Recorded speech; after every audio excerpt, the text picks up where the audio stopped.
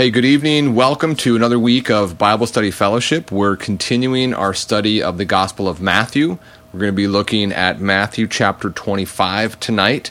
We are continuing the Olivet Discourse, which Jesus began in Matthew 24, and we'll pick up where we left off last week, but let's pray. Father, thank you for the great privilege it is to be students of your word.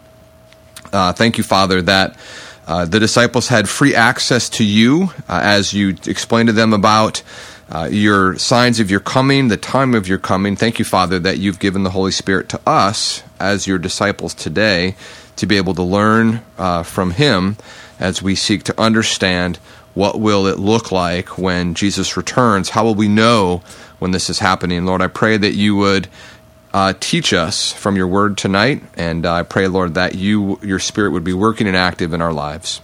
Amen.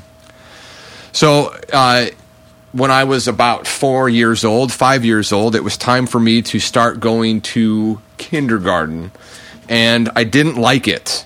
I didn't like the idea that my life and my time was going to be structured and set up the way that somebody else saw fit, namely my kindergarten teacher.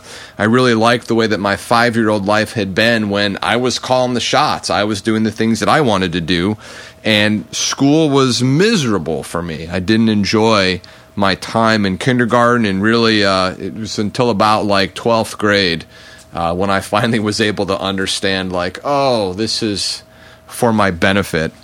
But I think that as we come to our passage tonight, that's one of the realities that we have to grapple with as people, is that, we really do want to live our lives the way that we see fit.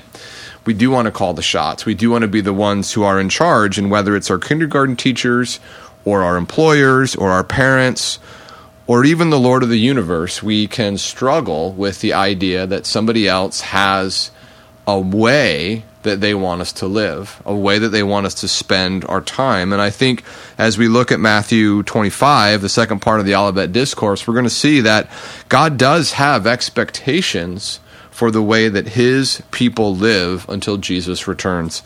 God does have expectations for how his people live until Jesus returns. A couple of things just in overview. Let's talk about where we are. We're coming to the last week of Jesus' life. We're in the city of Jerusalem. The triumphal entry has occurred, and Jesus has interacted with the Pharisees and the Sadducees and his opponents, and now he is interacting with his disciples. And this is the final block of teaching in Matthew's Gospel. It's called the Olivet Discourse because it took place on the Mount of Olives. It began in 24 with the question that the disciples asked, namely, the disciples said to him, "Tell us, when will these things be, and what will be the sign of your coming and the end of the age?" And so the Olivet Discourse, in some way, shape, or form, is Jesus' response to his disciples about his second coming. Vicky set us up last week where there were some key items that Jesus mentioned and taught about in Matthew 24, namely some of the issues of what are the signs, what are the markers of Jesus' return, and then when will it occur? And so a lot of 25 is going to build on those ideas, and it's going to really focus on how is it that the disciples, and by extension all of God's people, are supposed to live as we wait for Jesus' return. We're going to see 3 parables that Jesus gives in this section that help exemplify or provide information on the way that God's people are supposed to live. Now, please keep in mind, there is no clear explanation that Jesus gives of these 3 parables. With the parable of the sower, right? Jesus laid out very clearly, the sower is this, the seed is this. This is exactly what's happening. We don't have that here. So please do not interpret my words as being overly dogmatic. I'm making some assumptions and inferences on what's happening in these parables. But when no clear explanation is offered by Christ, who gave us these teaching, it's difficult for us to really definitively say, like, everything stands for this. And so just please hear my words with grace and know that other people who are trying to interpret this are struggling with the fact that the great teacher Jesus did not offer complete details on these parables. We're going to look at all three parables in their own section. So we're going to look at the parable of the virgins. We're going to look at the parable of the talents or the bags of gold. And we're also going to look at the parable of the sheep and the goats, all as their individual section as we work through Matthew 25. We got a lot of material. Let's get started. Matthew 25, 1 through 10. The parable of the 10 virgins, really an explanation of watching. What does it look like to live with expectation that Jesus will eventually return? Let's look at some of the content. First of all, Jesus starts off by saying the kingdom of heaven will be like 10 virgins who took their lamps and went to meet the bridegroom. Now, as people that are no longer alive in the first century, we're living in the 21st century, we don't know what first century marriage ceremonies looked like, but the overall process of getting married in the first century was that there were 4 parts. There was a betrothal, which could have happened well in advance of the actual wedding. We saw this with Mary and Joseph. Mary and Joseph were betrothed. They were not formally married, but it was definitely, there was a commitment, there was a legal standing. So there's betrothal. There's a marriage certificate. We don't read about that anywhere in the New Testament. There is a processional. That's what we're looking at here. And then a feast. Now, the processional usually occurred in the evening. It would begin at the bride's home. The bride and bridesmaids, these other virgins, would travel with the bride's father to the groom's home.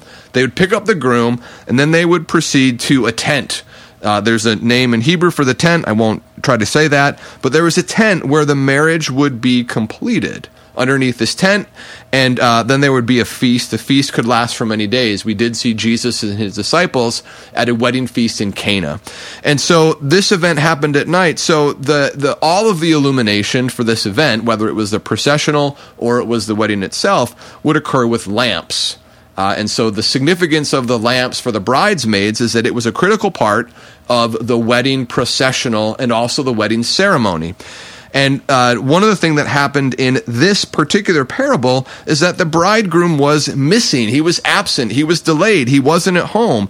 And so it would have been impossible to start the processional, which goes to the bridegroom's house, if he wasn't there.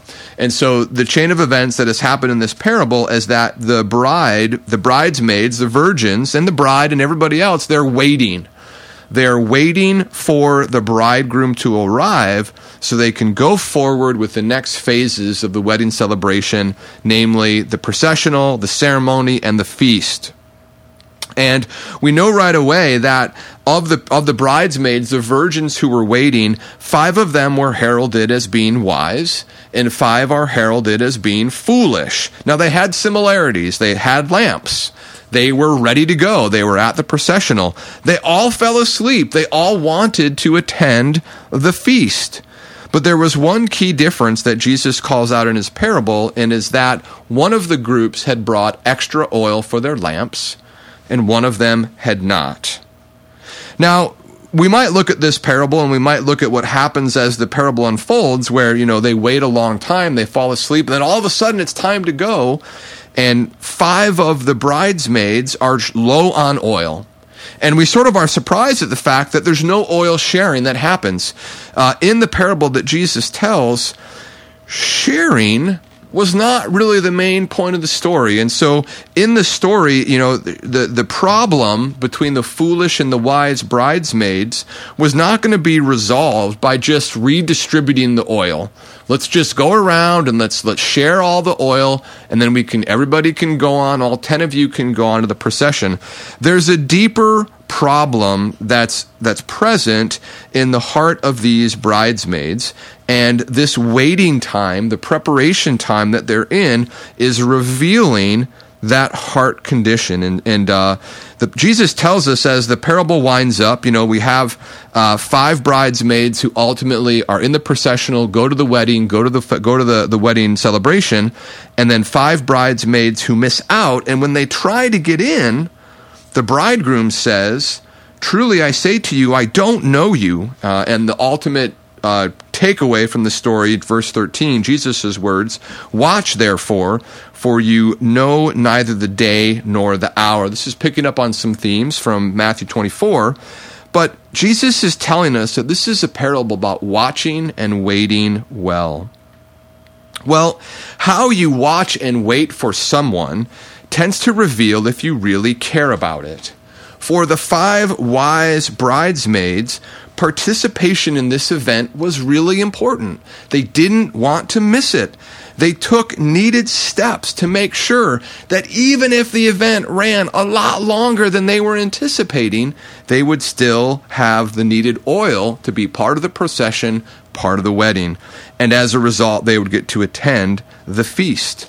We know the foolish virgins at some level wanted to go to the party. They tried to get in, but they were not willing to take the steps needed to ensure that they would not miss it.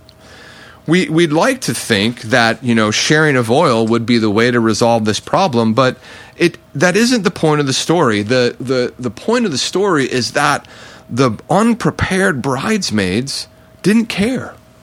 It didn't matter enough to them to be prepared, to be watchful with everything that they needed to be ready for the groom to arrive. They didn't love the groom and care about the groom and care about the wedding in the same way that the wise bridesmaid did. They had other priorities that day, other things that they wanted to do with their time, other things that were more important than getting ready to wait and watch for the bridegroom at this particular wedding. They didn't care. They weren't concerned. They weren't engaged enough to do what was necessary to be wise bridesmaids. And so when those bridesmaids show up at the wedding feast looking for entrance, the groom has harsh words. The groom says, "Truly I say to you, I do not know you." If the virgins had known who the bridegroom was, if the virgins had cared about being at the event, they would have made sure that they were prepared. But they weren't. And so they missed out on the opportunity to celebrate the wedding feast with the bridegroom. The principle for this first section is that God's people are called to watch expectantly for the return of Jesus. God's people are called to watch expectantly for the return of Jesus. I grew up in upstate New York, and I had some family that lived in Massachusetts, and many times in summer vacations, we found ourselves somewhere on the New England coast. And one of the features that I remember from houses that were in this coastal part of the country was that many of the houses had a little like cupola or a little house that was built on the very tippy top of the house. And we were told, or we learned, that these were called captain's watches, or conversely, widow's watches. It was a place where the wife of a sea captain could go and watch and wait for the very first signs of her husband's ship to return to port. The reason that the wife was up there is because she loved her husband. She was eagerly anticipating the return of the captain to home. She was longing for the return. She was spending time every day up in the widow's watch, looking out on the horizon, waiting to see when her husband's ship would return. I'm sure it was lonely. I'm sure it might have been windy. It might have been cold. It might have been whatever. It wasn't maybe what the captain's wife wanted to do, but it was so important to know when will the ship return that the captain's wives would go up and they would watch and wait for the return of the ship. Well, I think as you and I come to this passage, the question that we are called to ask ourselves is, what kind of widows are we? What kind of bridesmaids are we? Are we those that care? Are we those that are so connected and in love with the groom and desiring the goodness of the groom that we go the extra mile? Or do we have concerns and other things that we would rather do with our time that take us away from watching and waiting well? What are some of those concerns or worries or things that you want to do with your life that pull you away from potentially preparing to watch and wait well for Jesus? Work for me is something that pulls me away from watching and waiting well for Jesus. What is something that you struggle with in your life? Well, what are some ways that you have watched and waited well? What are some times in your life when you have set aside what you would want to do, and instead you were up looking and focused and thinking about Jesus, about his return, about his person, hoping that maybe today will be the day when Jesus returns? I know one of the things that was hard for me for many years as I began to think about Jesus' return is that, I didn't think I was ready. There were many things that I still wanted to do in this life before Jesus returned. And perhaps you have concerns or fears or anxieties over things that you haven't done before Jesus will come back. Will you take those concerns and worries to the Lord? The next parable is a parable of the talents or the bags of gold. And really what we're learning here in this parable is that the life of those dedicated to the master is to live in service to that master. Now, just to call out here, the word that probably your translation of the Bible and mine uses, the word servants. And this is a fine translation of the word. It's a Greek word. It's the word doulos. And that word is translated slave appropriately, but also servants. And so we need to keep in mind that these three men who receive wealth from their master are not employees. They're not clocking out at the end of the day every day. These are servants. These are slaves. They belong to the master. The master would have provided their food, their clothing, a place for them to live, medical care. All of their needs would be provided as a result of their position in the master's home. And so in this story, Jesus tells, the master is going to go onto a long journey, and he entrusts significant amounts of property to three men in his service.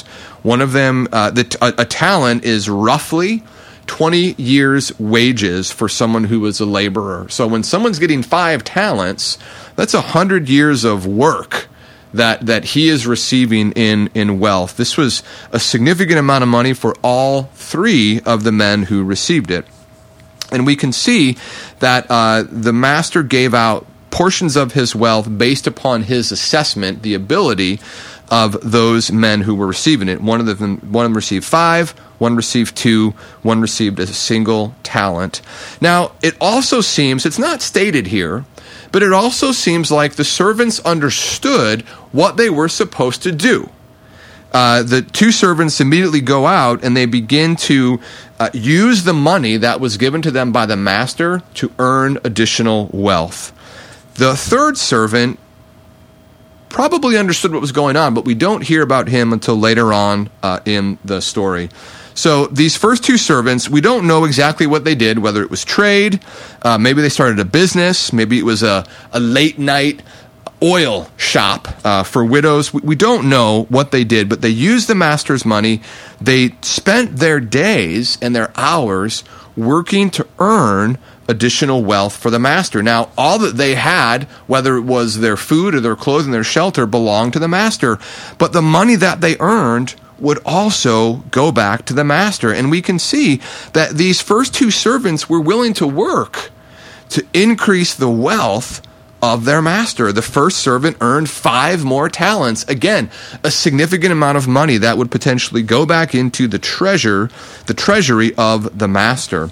The 2-talent servant also was willing to go out and work and earn money for the master and put money into the treasury of the master. Even though these 2 men, the first 2 men, earned different amounts of money, the master's commendation of them is identical.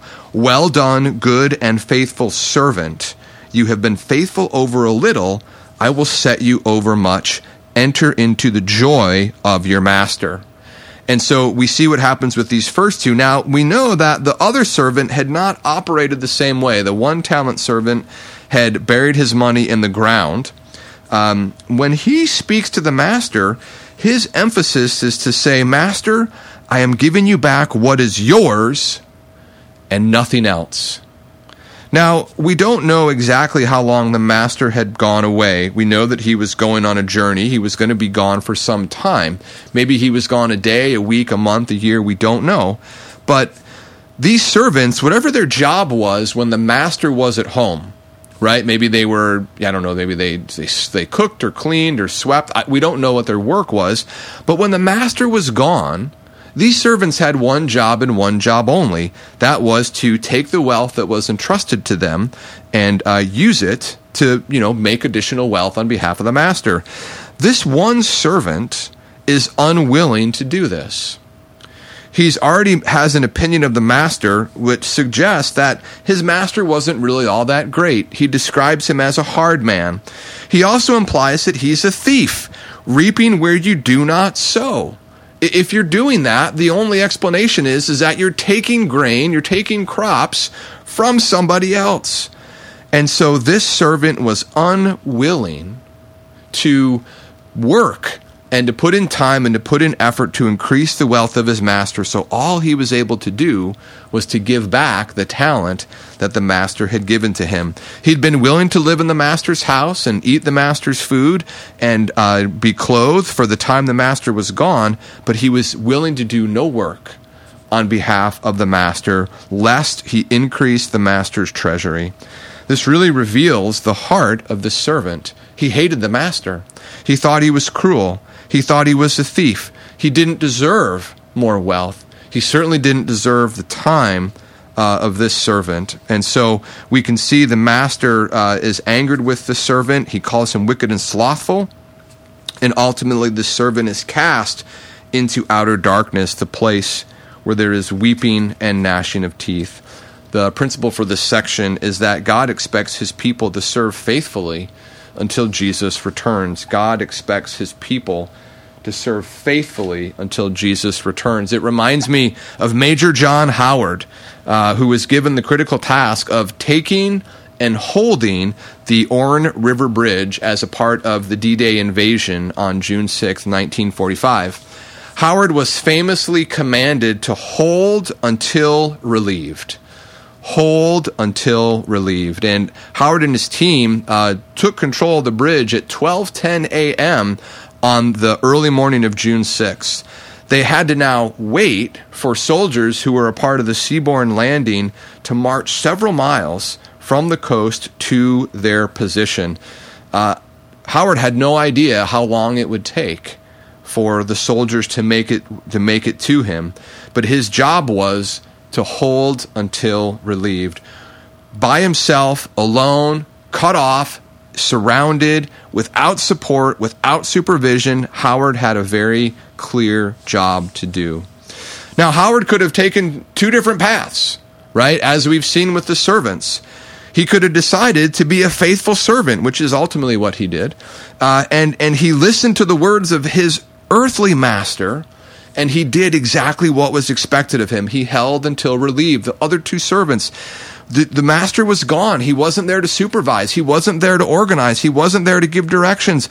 Their job was to go and independently continue to serve the master by taking his talents and investing them and using them well.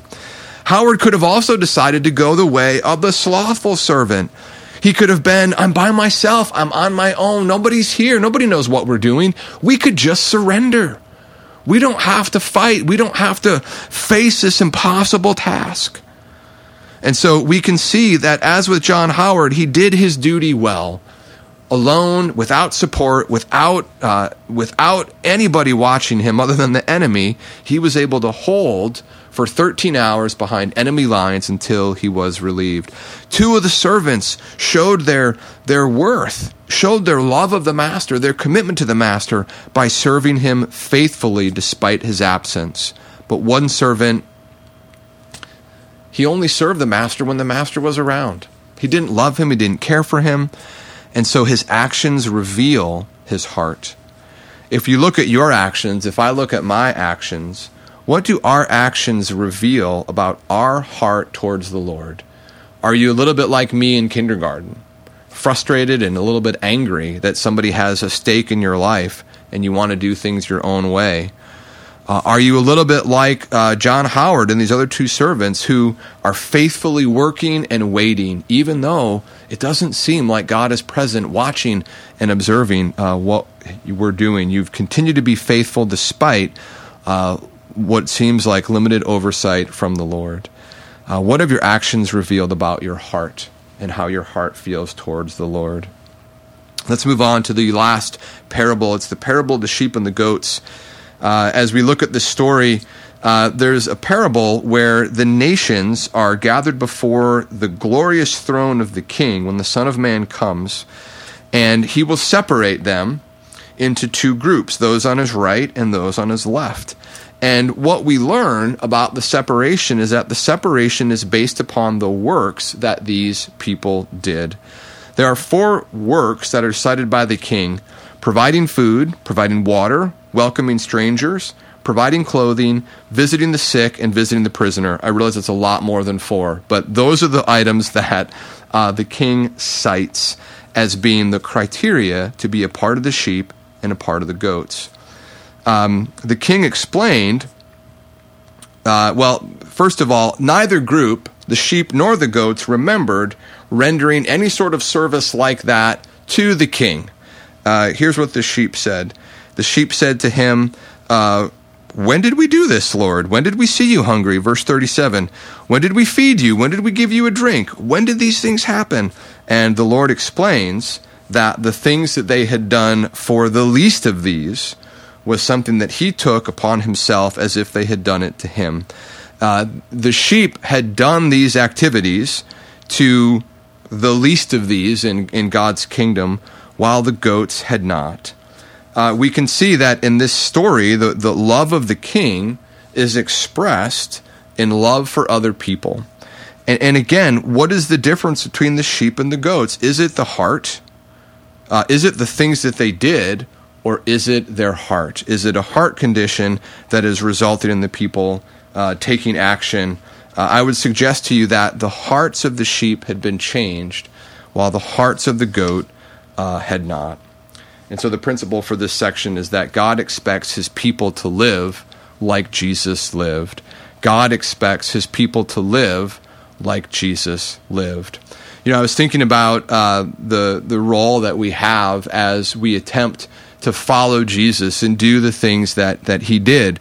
And in that reality, Jesus is sort of like, you could pick the sport that you'd want to use for this, but like Jesus is like the greatest soccer player in the universe. He's just like can do these amazing magical things with the ball, and he just has this incredible skill and ability and gift. And, we as like the adopted sons of Jesus are like, we're like the 3-year-olds playing soccer, which looks something between, picking grass in the field and at best like magnet ball. And I think of the beauty of the Lord of the universe is that in both situations, God is on the sideline of these games, and he is celebrating the achievements of his true son, Jesus. We see that repeatedly throughout the Gospel of Matthew. This is my son, with him I am well pleased. We see God celebrating the accomplishments of Jesus. And we also see God celebrating the accomplishments of his adopted children.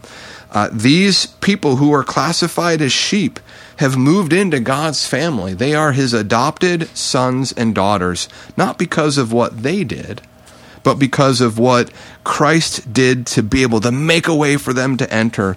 And God is celebrating the things that they did to the least of these. So he is celebrating the way that his people, immature and confused and 3-year-oldish as they are, God is celebrating what his children are accomplishing. The question for you and for me as we contemplate our actions is how well do our actions line up with the pattern that Jesus set? Jesus' heart was fully dedicated to the Lord, and so Jesus' actions lined up with his heart. And if you think about your heart, if you think about my heart, how well do our actions reflect the reality, if this is true for you, that you've been given a new heart by the Lord? Are our actions and our hearts in line? Perhaps there's some parts of your life, there's certainly parts of my life that are out of line. What are those things that need to change? What are the things in your life that need to stay the same? The things that are already lined up with the actions that Jesus did. What are the things that you need to do more of? What are the things that you need to increase? And what are the things that you need to let go of as you and I seek to live a life that is similar to the one, we're living the 3-year-old version of Jesus' life. I think one of the things that this passage reveals to me, and certainly the parable of the sheep and the goats, is that God is aware of the things that we do. He sees the things that we do. And how do you look and think about God's observation of you? Do you think of him as like a person, waiting somewhere to jump out from behind a tree and say, I've caught you sinning, some sort of a vindictive law enforcement officer? Or do you think of God as the loving Father? As I've reflected upon my time in kindergarten, the people that sent me to kindergarten, namely my mom and dad, did not have it in for me. They were not out to get me. It felt like it, but my mom and dad really wanted what was best for me. They wanted me to learn, they wanted me to grow, and going to kindergarten was a part of it. What perspective do we have on God in your life and in my life? Do we think that He just wants to make our lives miserable? He just wants to force us to do things that we don't want to do? Or do we see God as celebrating our accomplishments as we seek to emulate Jesus? Do we see him as correcting our mistakes because he loves us, not because he wants to punish us? The Bible does teach that God is looking to work in our lives for things that are good for us and bring glory for him. Let's pray that we would be able to see that this week. Father, thank you for the fact that you are aware of what we're doing. You care about us. You want us to thrive. You want us to live lives that will bring change to the world, glory to you, and good things for us. Lord, I pray that you would help us to understand that. Lord, our temptation is to think that you're just thwarting our spirits, thwarting the things that we want to do, Lord. But help us to realize that you do have our good in heart. Help us to understand that this week. Pray this in Jesus' name. Amen. Thanks, everybody. Have a great week.